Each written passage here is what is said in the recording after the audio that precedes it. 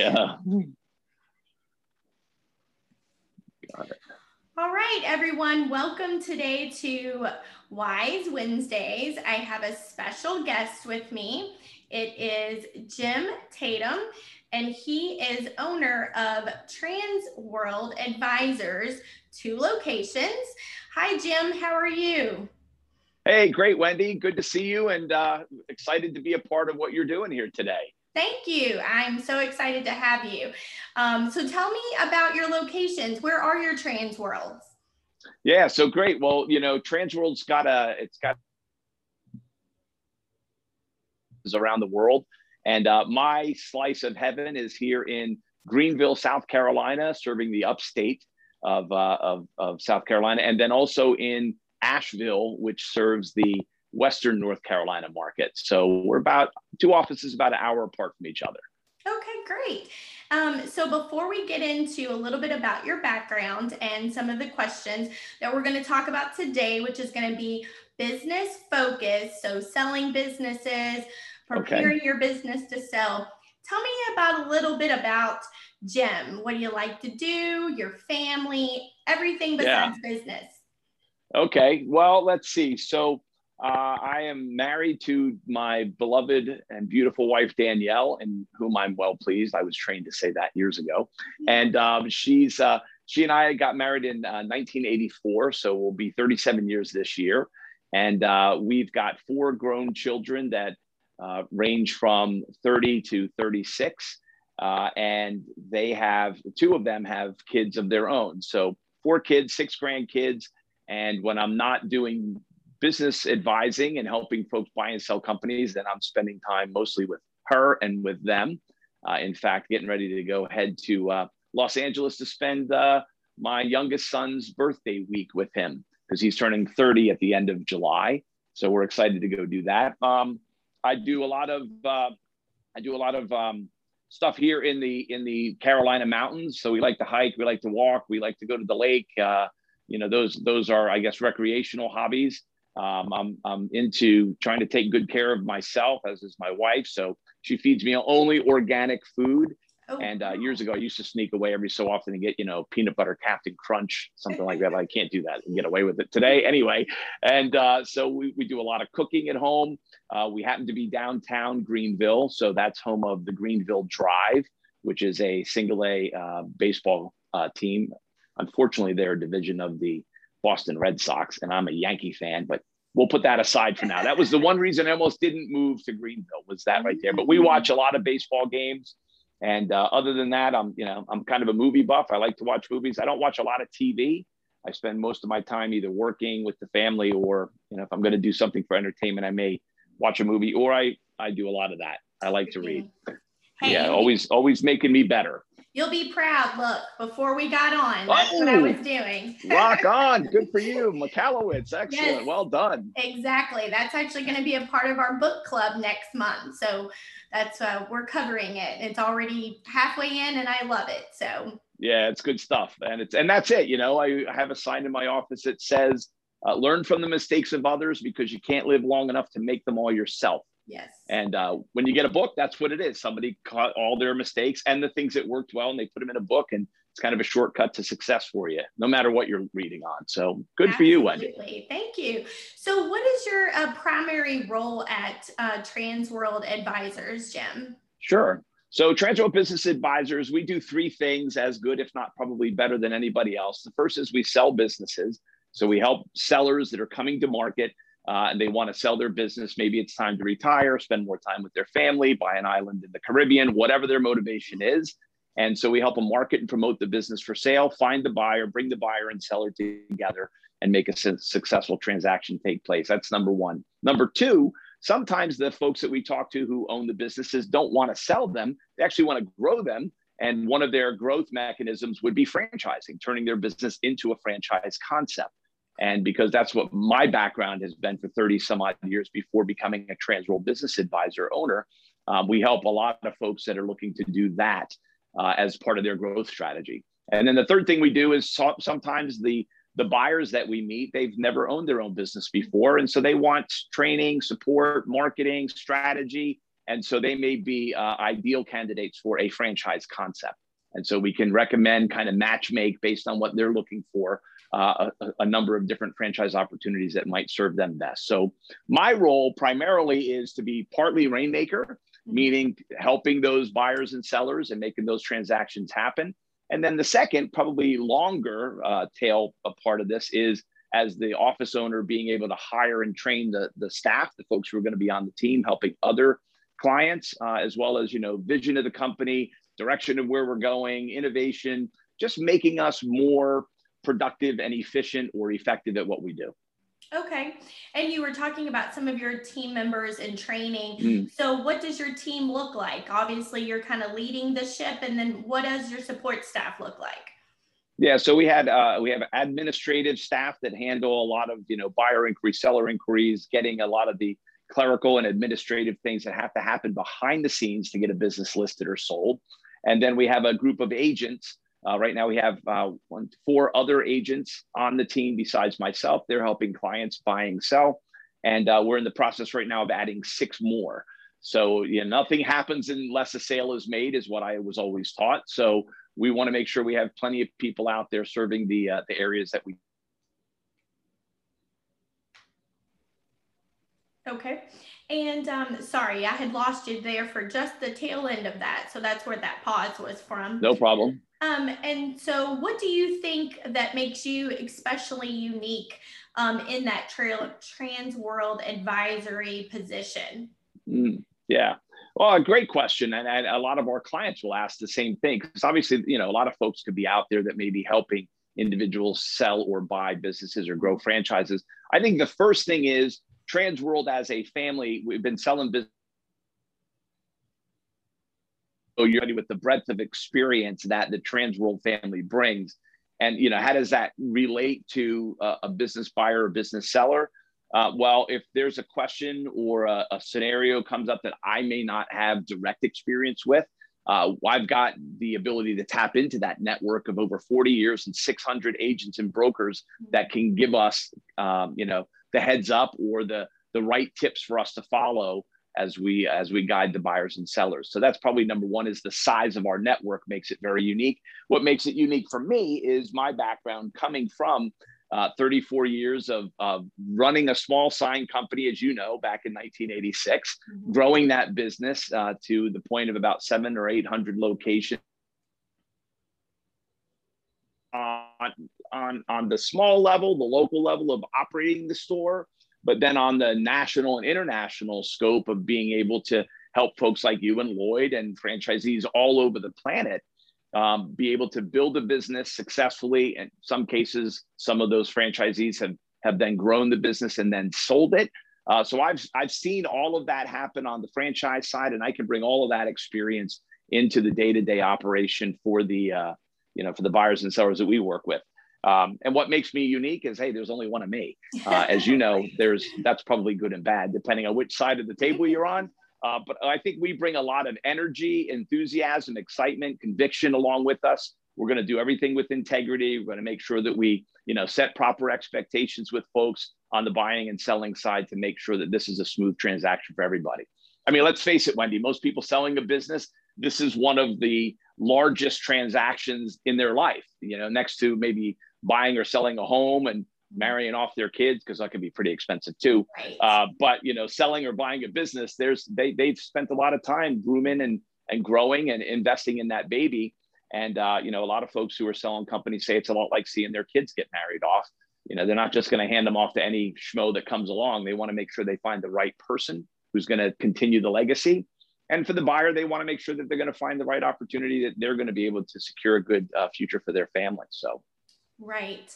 And I would say anyone who ever needs a business advisor, they will not find anyone that has as much energy as you. So they will definitely have to, to keep up with you, because you are full of energy. And I know just would work hard day and night. So that is a very good, unique quality about yourself. We give them lots of coffee and bowls of Wheaties so they can keep up with us. So let's just say we have that person that's listening in. They want to own a business. It's their Okay. dream. You know, it is the cream of the crop for them to own a business. How do you know that you're ready to own a business? It's a great question. In fact, in the Transworld family, we have a podcast called The Deal Board, and maybe we can link to that in your show notes. But that there's a lot of episodes in the Deal Board about buyers and sellers. And in fact, to start off 2021, we did an episode with Andy and Jessica. Those are the hosts, and I was fortunate enough to be a guest. And we walked through, hey, if you're preparing to buy a business in 2021 or beyond, you know, what are some of the things that you want to consider in order to prepare yourself for that? So I think one of the first ones, you know, we go back to the book thing, right? You read a lot of books and what are other people saying. Simon Sinek is a prolific author in the business sector. And one of the things he talks about is why, you know, begin with why. So your why and determining, why do I want to do this? Is it just because I'm tired of my boss? Is it because I've got this burning desire ever since I was a little kid that I wanted to be in business for myself and I always wanted to own my own ice cream shop, or whatever the case might be? But being able to define the why, and not just, hey, this is what I think I want to do, but, you know, ask yourself that 2 or 3 questions down the ladder as to, you know, what's the real motivation behind it? Is it financial security? Is it independence? Is it the ability to call my own shots, make my own schedule? Is it because I want to spend more time with the wife and kids? You know, I traveled a lot in my previous career. And so I just knew after 30 some odd years of doing it, I wanted to be able to sleep in my own bed every night and be able to see the wife and the kids and the grandkids. So first, identifying what that why is, I think, is probably the single most important step. And the other reason that's important, Wendy, is because as you start down the path, if you decide to pursue it, there are going to be obstacles and things that come along that might dissuade you. And if you have a strong enough why to begin with, you kind of hold on to that, you remember that, and it keeps you motivated to working towards seeing the goal come to fruition. So that would be one of the first things I'd say. And then one of the second things I would say is, you know, surround yourself people that can be advisors. You know, who's gonna help me with that goal. I do a whole session on goal getting with a lot of folks that we coach, and you know, we talk about the who being those people who are going to be on my side that might be able to teach me things that I don't already know, or give me insight that I don't already have into making sure that I make the decision the right way. I guess what I'm saying is, you know, owning your own business is not a solo journey. So don't feel like you have to go on it on your own. It's good to surround yourself with key advisors. That may be family, friends, but it should also be some professional advisors, legal advisor, financial advisor, certainly business advisor, like what we do at Transworld, building that team around you so that all the, you know, T's are crossed, I's are dotted, and you look at all the right information to be able to make an educated decision on what the right industry or business might be. And then going back to that why piece is probably also, you know, what, meaning what do you want to do? What industry do you want to be in? What is it that floats your boat? What is it that gets you excited to get up in the morning? And being able to identify what that business opportunity might look like. Is it a franchise that I'm looking for because I am a first-time business owner and I need training, support, marketing, help? Or is it, hey, you know what, I've just always had a passion about software or landscaping or dog grooming or whatever the case might be. So just being able to really define what segment, what industry, and what type of business you want to operate. Do you want to work 7 days a week? Do you want to be an owner operator? Do you want to work from home? Do you want to be in a bricks and mortars location? So that's really kind of defining a little bit more about what the right type of business might be that would help you, that you should be looking for. So. Right. And those are all really good points, because in a conversation that I recently had with a CPA, she said a lot of the times what she hears from the why is, well, I want to open a business because I want to be rich and I want vacations all the time. And she said there was some things that she's learned over the years that she says that's not the reason, because you're going to be broke and you're not going to take vacations for a while, essentially. Yeah. So, No, that's a good point. Those might be, you know, fruits of the work that you're going to do, but that probably shouldn't be the end game. If we go back to that, that's why I think it's important to dig down 2 or 3 questions. So let's say the person says to you, Wendy, the reason I want to do it is I want to be rich and I want to take vacations all the time. Okay, great. Well, why do you want to be rich? Mm-hmm. That's the next level why question. Well, because, I don't like living on peanut butter and jelly and tomato soup sandwiches. Okay. Well, if you were rich, what would you live on? Well, I'd buy filet mignon and I'd go to Ruth's Chris every night. Well, how many years do you think you could do that for before your waistline would catch up with you? Right. And really, well, why is that important that I, feast all the time, or I want to be on vacations all the time? Okay. Well, why do you want to do that? Is that a selfish motivation? Is it because I just feel like that's what I deserve? And if you really dig down and you just keep asking why, you wind up eventually coming to the core of, well, you know what it is because, and don't take this the wrong way, people who say that might say, I just want to be rich and take vacations all the time because I'm kind of lazy. I don't want to work. I don't want life to be hard. I want life to be easy. But that's not necessarily the right motivation then to go into the, buying a business mode. I mean, what you just described is not business ownership, it's lottery winnership.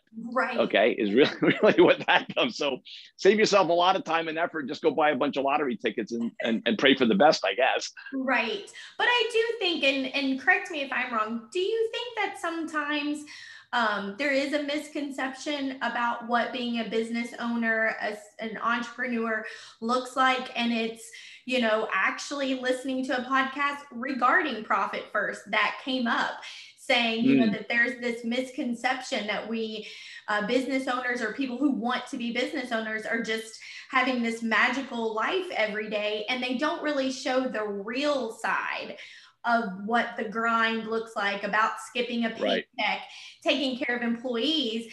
And that's really doing a disservice. Don't you think so?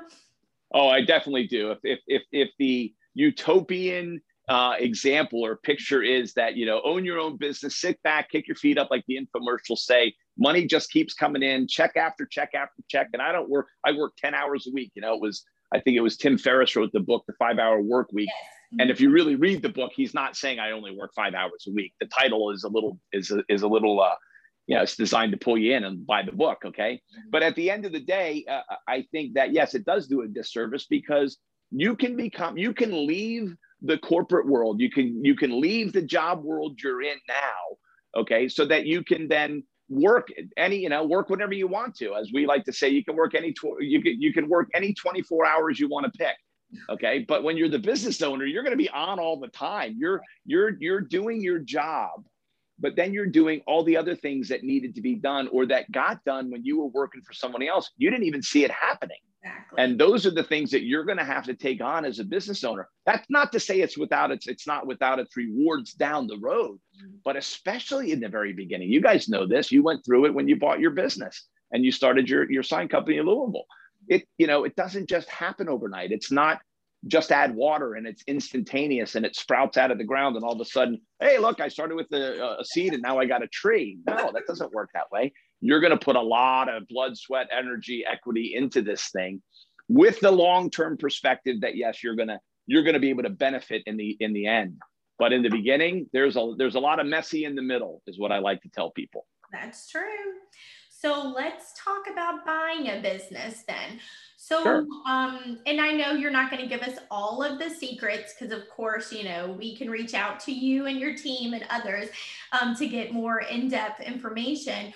But, what do we start to look for when we want to buy a business? Okay. Well, so, let's assume you've kind of gone through that process right there. And you've now identified a business that you're going, I'm kind of interested in that one. Okay. So one of the first things that you're going to want to look for is, I like to call it fit. Okay. So first of all, does it fit you? Do you fit it?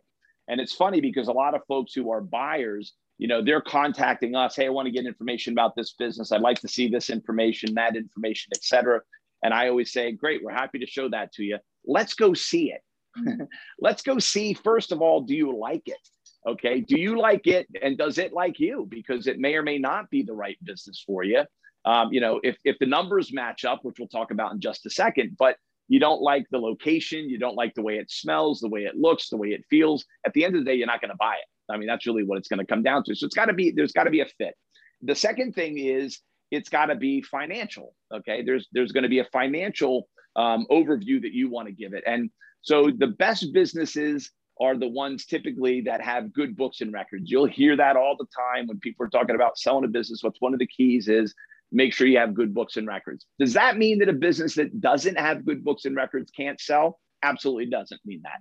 There are plenty of businesses where, I could think of 3 right now that we're working with. And quite frankly, the majority of those business owners are not overly sophisticated. They keep track of their sales in a notebook. All of their receipts are in a shoebox. That's the way they do it. That's not a terrible business. In fact, one of those businesses does, $800,000 a year, and the guy takes 200 grand out of it. But he's been doing it for 25 years. He's not about to, well, I think I want to install QuickBooks now, and I'm going to do all kinds of POS systems. He's doing a cash business, and he's happy doing it that way. With that said, it does make it easier as a buyer if you're able to examine the books and records of the business and be able to answer basic questions. Is there good revenue? Is there good, are the operating expenses in line? Is there good profit left over at the end? And so oftentimes what will happen is as you get through the process a little bit further, you've seen a business, you put an offer in on the business, then you're going to be able to get access to all their financial records and your due diligence. You're going to look for profit and loss statements, tax returns, balance sheets, making sure that all those numbers they're validated. What you've heard up to this point, you're now given the seller the opportunity to prove that stuff is true. Mm-hmm. So you want to have a business that's going to fit. You want to have a business that's, that's good financials. And the third thing is, I think I like to call it family. And that is, what do you think of the organization, okay, of the business itself? The people who are in it. Just as I said earlier, just as is important for the buyer to make sure they tick the right boxes, it's important for the seller to know that someone coming in and taking over the business is going to take good care of the people that are there. Right. I toured a business yesterday, and the gal who's owned it has had it for 17 years. And she's got employees working in her restaurant that have been there for 12 and 13 years. And for some people, that's kind of unheard of in the restaurant business. You think you turn a lot of people over. She's got a staff of almost 20 people, and more than half of them have been there for 10 years or longer. Those people are like family to her. And even though she may be selling the company and she's going to ride off into the sunset and, buy the island in the Caribbean or whatever, she also has an innate loyalty towards those people to make sure that it's going to transfer well. The buyer coming in is going to take over, and it's going to take care of those people who helped her get to the place that she's at today. So, is there a good family in place? And I use the air quotes there. And does that fit your family? Okay. And what you're going to want to do as you take the business going forward, because you become the new parent. We talk about is running your own business all rainbows and unicorns? No, you're dealing with people. On the client side, you're dealing with people on the vendor side. And if you're like most of us, you have people on your team. And someone once said to me, Jim, I think businesses would be great if it wasn't for all those people. So you have to deal with them, and there's some drama there and some babysitting that probably takes place. And that's part of being a business owner.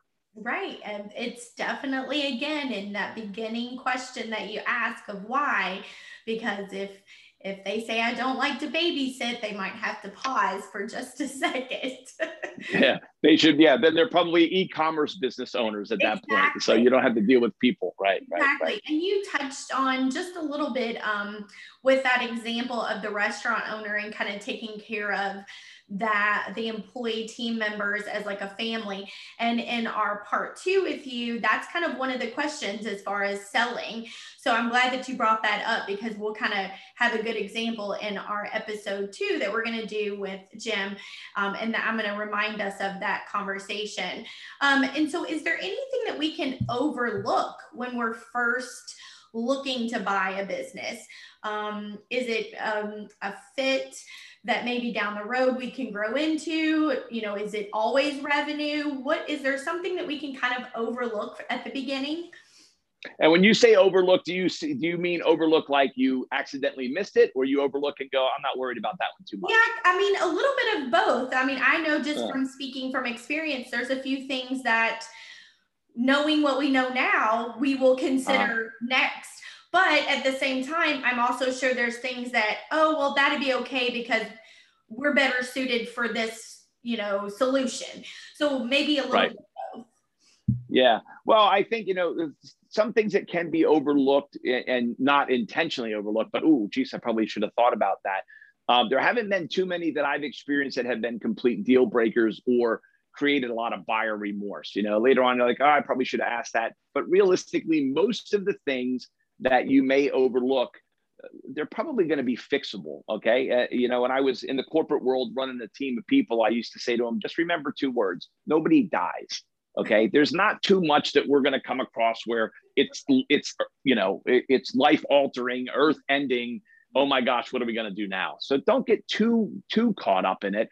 But I would say, look, there are details in the business, the revenue, the profit, okay, the cost, the balance sheet, et cetera. Those are some good financial pieces, number one. Number two would be customer concentration. Sometimes, folks buy into a business and maybe it's a business where 40% of the revenue is being done by one client. Well, yeah, you probably want to ask customer concentration questions, because if something happens to that one client, all of a sudden now I've got some damage control to do. So that's a good question to ask, and one that could possibly be overlooked. And then I would say, like, for example, we sold a landscaping business, and, of the 30 or 40 people that worked in the business, 2 people were not necessarily legal. And so I said, all right, well, that's important for us to know up front, because obviously that's going to have an implication or an impact on the seller down the road. So just making sure that everybody that's, on the books, that's involved in the company, everybody is legit. I think that would be another one of those that, hey, let's not miss that point. And then on the other side, are there things that might be overlooked? But I say I can overlook them. Okay. I don't really like the color of the paint in the bathrooms. Or in fact, I had a couple of buyers that are like, listen, I don't want to get too hung up on seeing it, because if I see it, I might see things that I don't like. And rather than stay focused on, the business perspective of finances, again, revenue, opportunity, size of the market, where can I take this thing? I don't want my head to get clouded with something that I see. Maybe there's a person behind the front desk and they've, I don't like their choice of clothing, or they've got a nose ring and an earring and a lip ring. Nothing against any of those, but that may be something that turns off a potential buyer. And so I just say, look at the big picture, think high level, 30,000 foot level, especially in the beginning stages of looking at businesses. Don't get too caught up in the granular stuff, because once you own it, you can change anything. You got to own it first. And if you're not careful, I think that the overlooked thing is, don't be focused on, I've got to find the perfect business. Because in my experience so far, Wendy, in 35 years, I haven't found a perfect one yet. Right. Hey, and we're still waiting to build our perfect. So we're all in this together, right? That's right. It's a journey. That's right. It is a journey. And when you take over somebody else's, my advice to most buyers is, when you take over the first, 3 to 6 months, don't change anything. Watch it, learn it, observe it, ask a lot of questions of the people who are there, that are on the team, that have been doing it much longer than you. Get feedback and input from them, and then you can start thinking about making changes. But don't go in, change day one and start making changes off the bat. That's probably not the best move. Well, and that's a great segue into, you're just going to give us a little bitty answer to this, because this is going to carry this over into our part 2. We have the business. We have decided that it's a fit for us. We've reviewed all of the financials, and we think this is the business to move on. Get us started in just a little snapshot of what's next. Well, like I said, I think the first piece is let it run and start observing, and get a notebook that you can keep with you and start making notes on. But one of the first things I would say I'd be looking at taking over is, how do I drive sales up? And we come from a sales-oriented business before this, and certainly still now. Sales is first. So the first thing I'd be looking at is, where are my opportunities to drive sales higher? Because once sales are higher, more money's coming in, I can do more things. Right. Okay. Well, I know already, myself, I've been taking notes. I know all of our listeners are taking notes. So yet again, I'm just trying to keep up with your energy, which is great. So I thank you so much for this business My pleasure. advisory episode 1. And so we're going to reconnect again and do some more taping with Jim. So until then, thanks for tuning in to Wise Wednesdays podcast.